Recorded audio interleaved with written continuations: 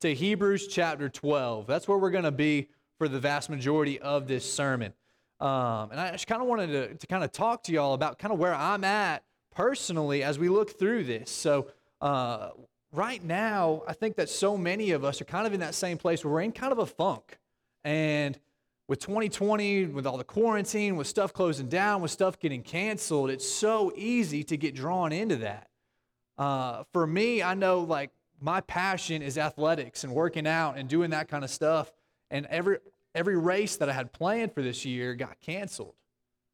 And so the past few weeks, I've been kind of like struggling. I'm kind of working out by myself, and I don't really know what I'm really pushing towards like I normally do. I don't have that vision. I don't have anybody with me to help push me even harder than I normally would go. And I kind of want to talk to you all about that because it's the exact same way in our spiritual lives as it is in our physical. And so if you've got your Bibles, go ahead and turn over to Hebrews chapter 12, verse 1. And if y'all would stand with me while we read these first two verses.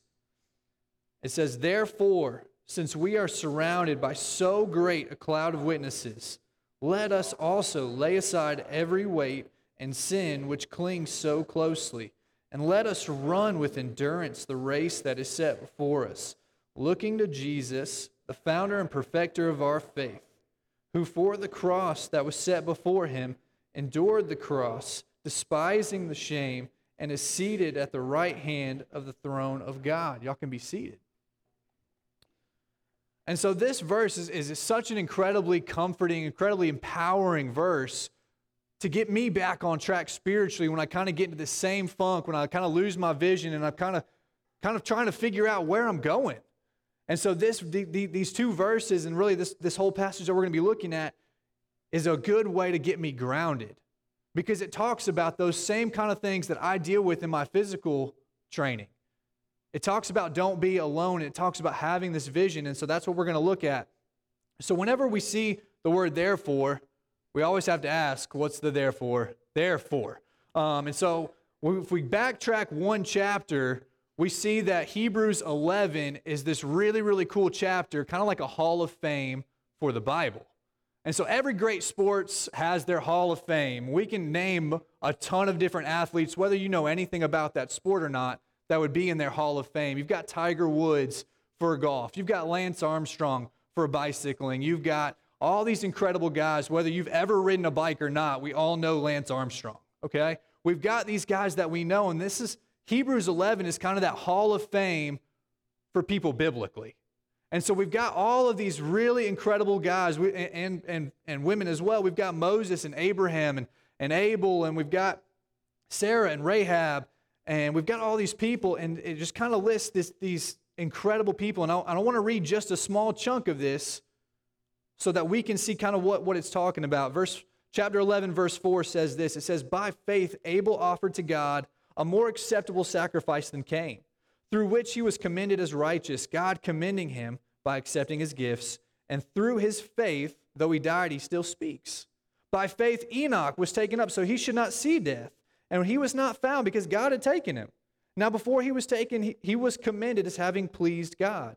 And without faith it is impossible to please him, for whoever would draw near to God must believe that he exists and that he rewards those who seek him. By faith Noah, being warned by God concerning events as yet unseen, in reverent fear constructed the ark for the saving of his household.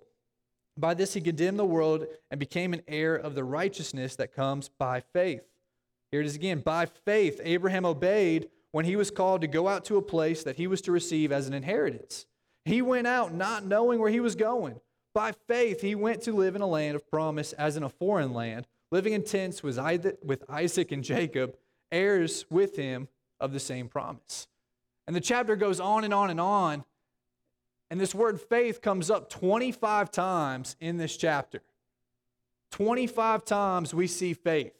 25 times we see these incredible people do these incredible feats. Just a show of hands, ladies, if your husband came up to you and said, "All right, we're going to move. I don't know where, but we're just going to start driving out west. Don't worry, though. We're going to bring a tent. All right? When we get there, I think we'll know it, and we're just going to live in tents until we got that figured out." Show of hands, how many are cool with that? Okay, so it's not just my wife that's not cool with it. I'm just trying to see if we're all on the same page, okay? But that's exactly what Abraham did. He said, God is telling us to go, so we're going to go by faith. These two words come up all over this chapter, by faith. That is what allowed these people to get into this hall of fame, this hall of faith. And it's not an exhaustive list, but that chapter goes on to list all of these incredible feats that are done only through faith. And so when we get to chapter 12 and we see, therefore, since all these guys did this through faith, since we are surrounded by so great a cloud of witnesses, and I'd have to agree with the author, this is a pretty great group to surround yourself with. You know, one of the things in student ministry that we can do is, if we want to learn more about a student, we look at their friends. Who are they hanging out with? You can tell a lot about a student by looking at who they choose to be surrounded with. And we know that these great people from the past are surrounding us. And it's through this that it says, let us also. Man, those three words kind of hit me. Because it's like, let us also have that faith that these guys had. So not only are we called to have faith, not only are we called to pursue Christ, but we're called to do it as well as these other guys, as well as these Hall of Famers. If somebody said, hey, I want you to go play golf as good as Tiger Woods, you'd be like, ha, good luck with that. But that's exactly what the author of Hebrews is telling. He says, let us also. Let us also. We can have this. We can do what they did, because guess what? It's not up to you. It's up to God. It's up to your faith. And we achieve this by what? By laying aside every weight and sin which clings so closely, and let us run with endurance the race that is set before us. You see, church, there's two things in this first verse that I really want to key on. The first thing is being surrounded. All right? We were never meant to do this alone. If we were meant to do this alone, then Jesus came for nothing. If we had to do this on our own, then Jesus came for absolutely nothing. I don't think anybody in this building would agree with that. We were never supposed to do this alone. We're surrounded by these people from the past. We're surrounded by Christ, who is at the right hand of God, who is making petition for us constantly. Like we read in Romans 8. We are surrounded by so great a cloud of witnesses. In church, I'm here to tell you that you are surrounded by people right here in this building that love and will uplift you. Through this quarantine, there's so many of us that feel alone, that feel separated, that feel isolated. And church, I'm here to tell you that when you feel like that, it's not okay to say, no, it's okay. It is not okay to be okay with that. It's not okay to be alone. It's not okay to feel like that. That's what the church was built for. The church is not a building. The church is this body of people in here. That's our job, is to love on you. That's our job, to uplift you. That's your job, to uplift others and love on them. And so we are not to do this alone. But the second part is to cast aside every weight. So I've got this little prop. Students love props, so we're going to see how this works with adults. So this is a weight vest, and it's not real light. It weighs about 30 pounds. So if I was to go run a 5K competitively, how many people in here would think this would help me? Nobody? One? Okay. Nobody would go into a race and purposely weigh themselves down. What do runners wear? They wear almost nothing. It's a little scandalous, really. But they don't wear weights. They don't keep things holding them back. Guys, the same as they do physically, we are called to do spiritually. You see, when we're trapped in sin, it starts to weigh on us. The guilt, the shame, the embarrassment, the feeling that you're not good enough, it starts to weigh on you. I don't know about y'all. The longest I've ever worn this for was like 2 hours, and I was dead. I was so tired. My shoulders were killing me, and I just could not go on anymore. But we live our entire lives weighed down with sin. We go day after day after day of letting that weigh us down. But here's my question, guys. If we as Christians believe that Christ came and did what he said he did, and he took our sin and he nailed it to the cross, why are we still holding it? He says to cast it aside. Get rid of it. Be done. He said, I've taken that and I've nailed it to the cross. Why do you keep picking it back up? It's holding you back. It is keeping you from running the race that's set before you. So why do we keep running back to it? Well, it's because we lose vision. Look at verse 2. Looking to Jesus, the founder and perfecter of our faith. I don't know how many people have done like a trail run before, but it's really easy to get lost if you're looking at your feet. You got to be looking at where the trail goes. It is super easy to get lost. And that's the exact same way in our Christian lives. If we take our eyes off of Christ, we start to sink. Matthew chapter 14 is this incredible story. Jesus has just fed the 5,000. And so him and his disciples, they take a break and they go across the lake, and Jesus is like, I'm going to go up this mountain to pray. And so he goes and he does this thing, and the disciples get tired, so they're sleeping in the boat because they're fishermen, so where else would you sleep?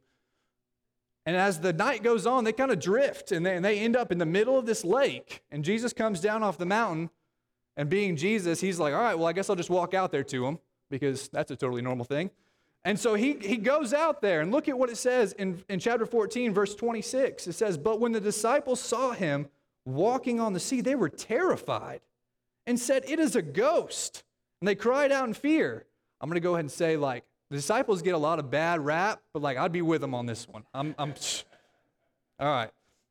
But immediately Jesus spoke to them, saying, take heart, it is I, do not be afraid.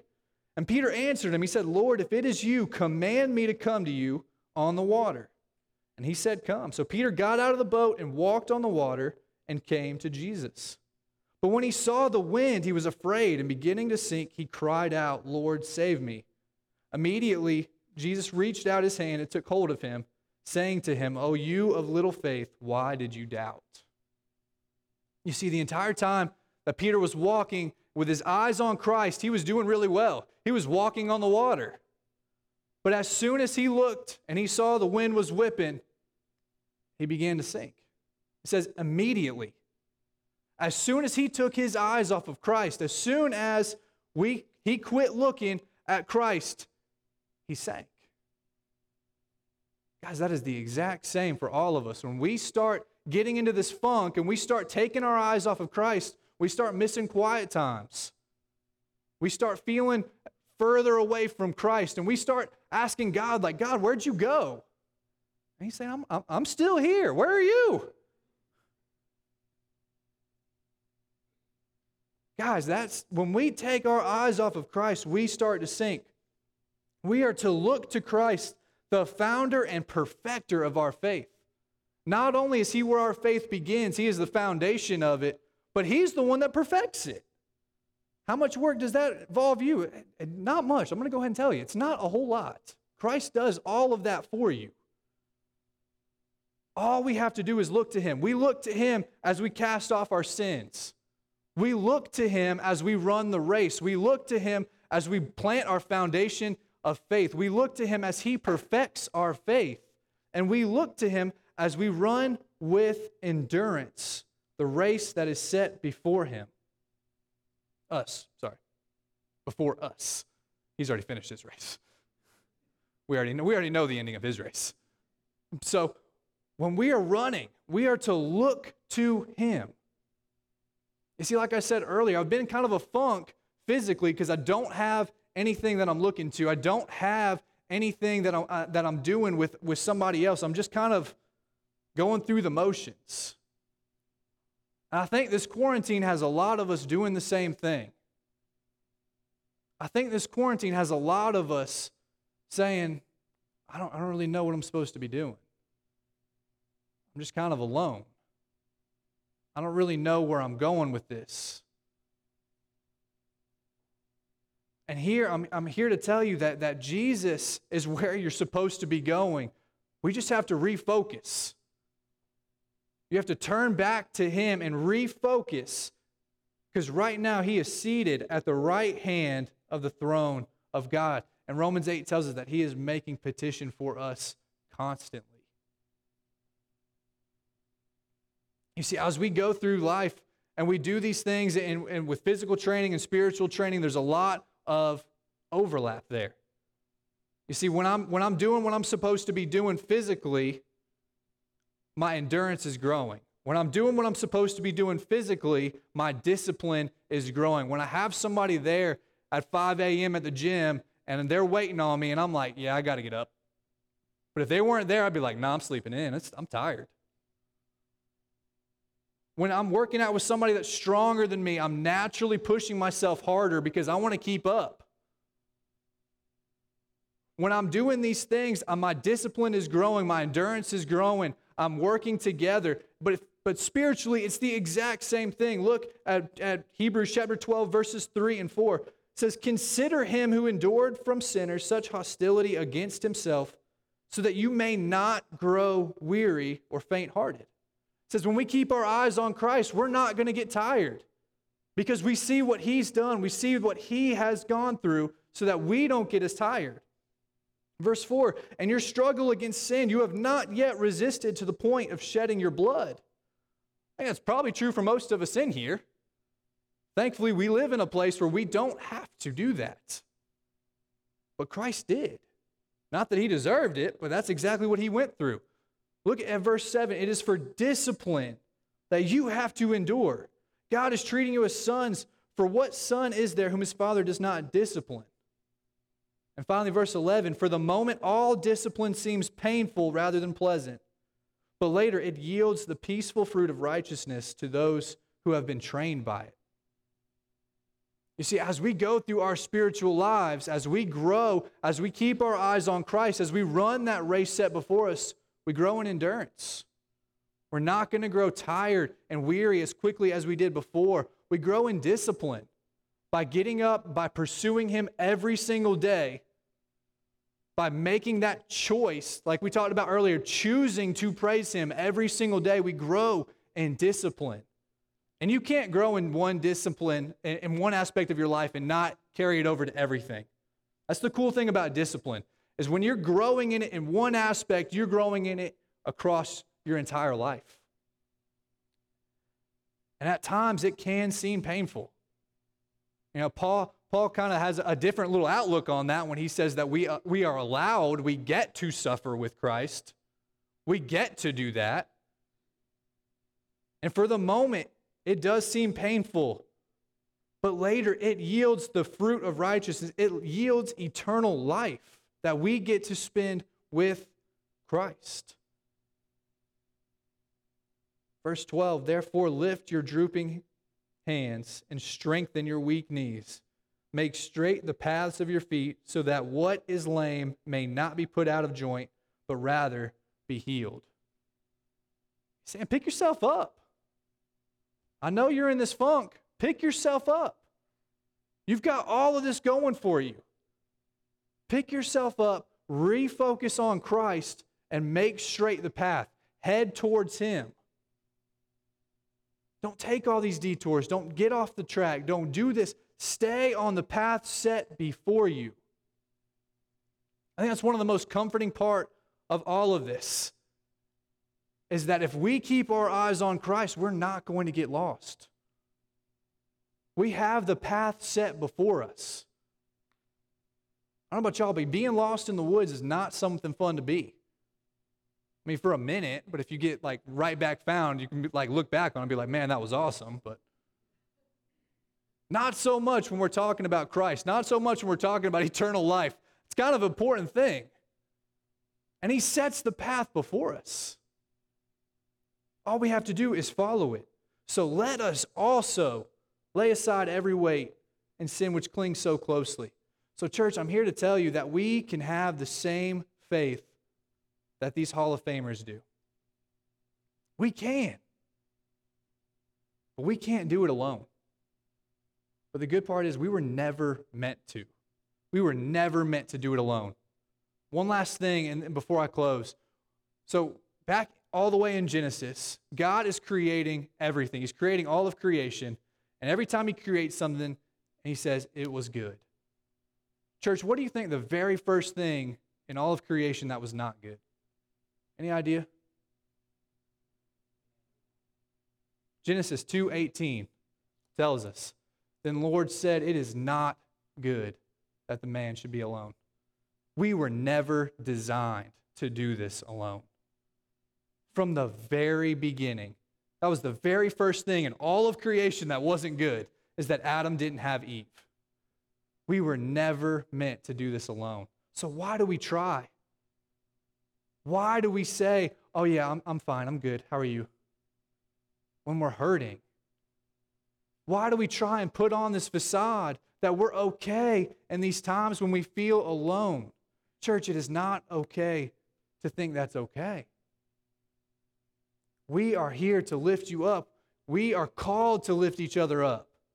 We are surrounded by people in this church. We are surrounded by people of the past that lift us up and keep our eyes looking to Christ as He perfects our faith. And that's really good news to me that we're not supposed to do it alone, because I struggle. I'm not perfect. Sometimes I get into a funk. Sometimes I struggle to say, all right, I'm really excited to get into the Word this morning. Maybe that's crazy. Maybe I'm the only one, but I doubt that. Maybe it's weird because I'm up here on the stage and I'm saying that, but I doubt that I'm the only one that feels that way. Because, church, you're not meant to do it alone. And so as we refocus on Christ, as we refocus others on Christ, we know that we are able to cast off our sins because He has already taken that. He has already paid the price for that. We don't have to carry it. We're not supposed to carry it. If Christ came and died for our sins, why are we still holding on to it? So cast that aside. Look to Christ, and He will grow our faith. He will perfect our faith as we lift others up. So, church, that's my encouragement. If you're feeling alone, if you're just kind of out of it, know that you're not alone. Talk to somebody. Talk to somebody in this building. Talk to another friend. Talk to somebody. Because we were never meant to go through it by ourselves. Can we do that? Awesome. Let's pray. God, we thank you for today. We thank you so much for your word. We thank you for the comfort that you provide. We thank you for the price that you paid on our behalf. We thank you for each and every person that you bring into our lives to lift us up, to keep us focused on Christ as He goes through and perfects our faith. God, that we don't have to hold on to that sin anymore, that we don't have to bear that weight anymore, that we don't have to grow weary, that we can grow in discipline and we can look to the fruits that come from it. God, I thank you for that. I thank you for your word, and I thank you for your Son and what He's done for us. I just pray all these things in Jesus' name. Amen.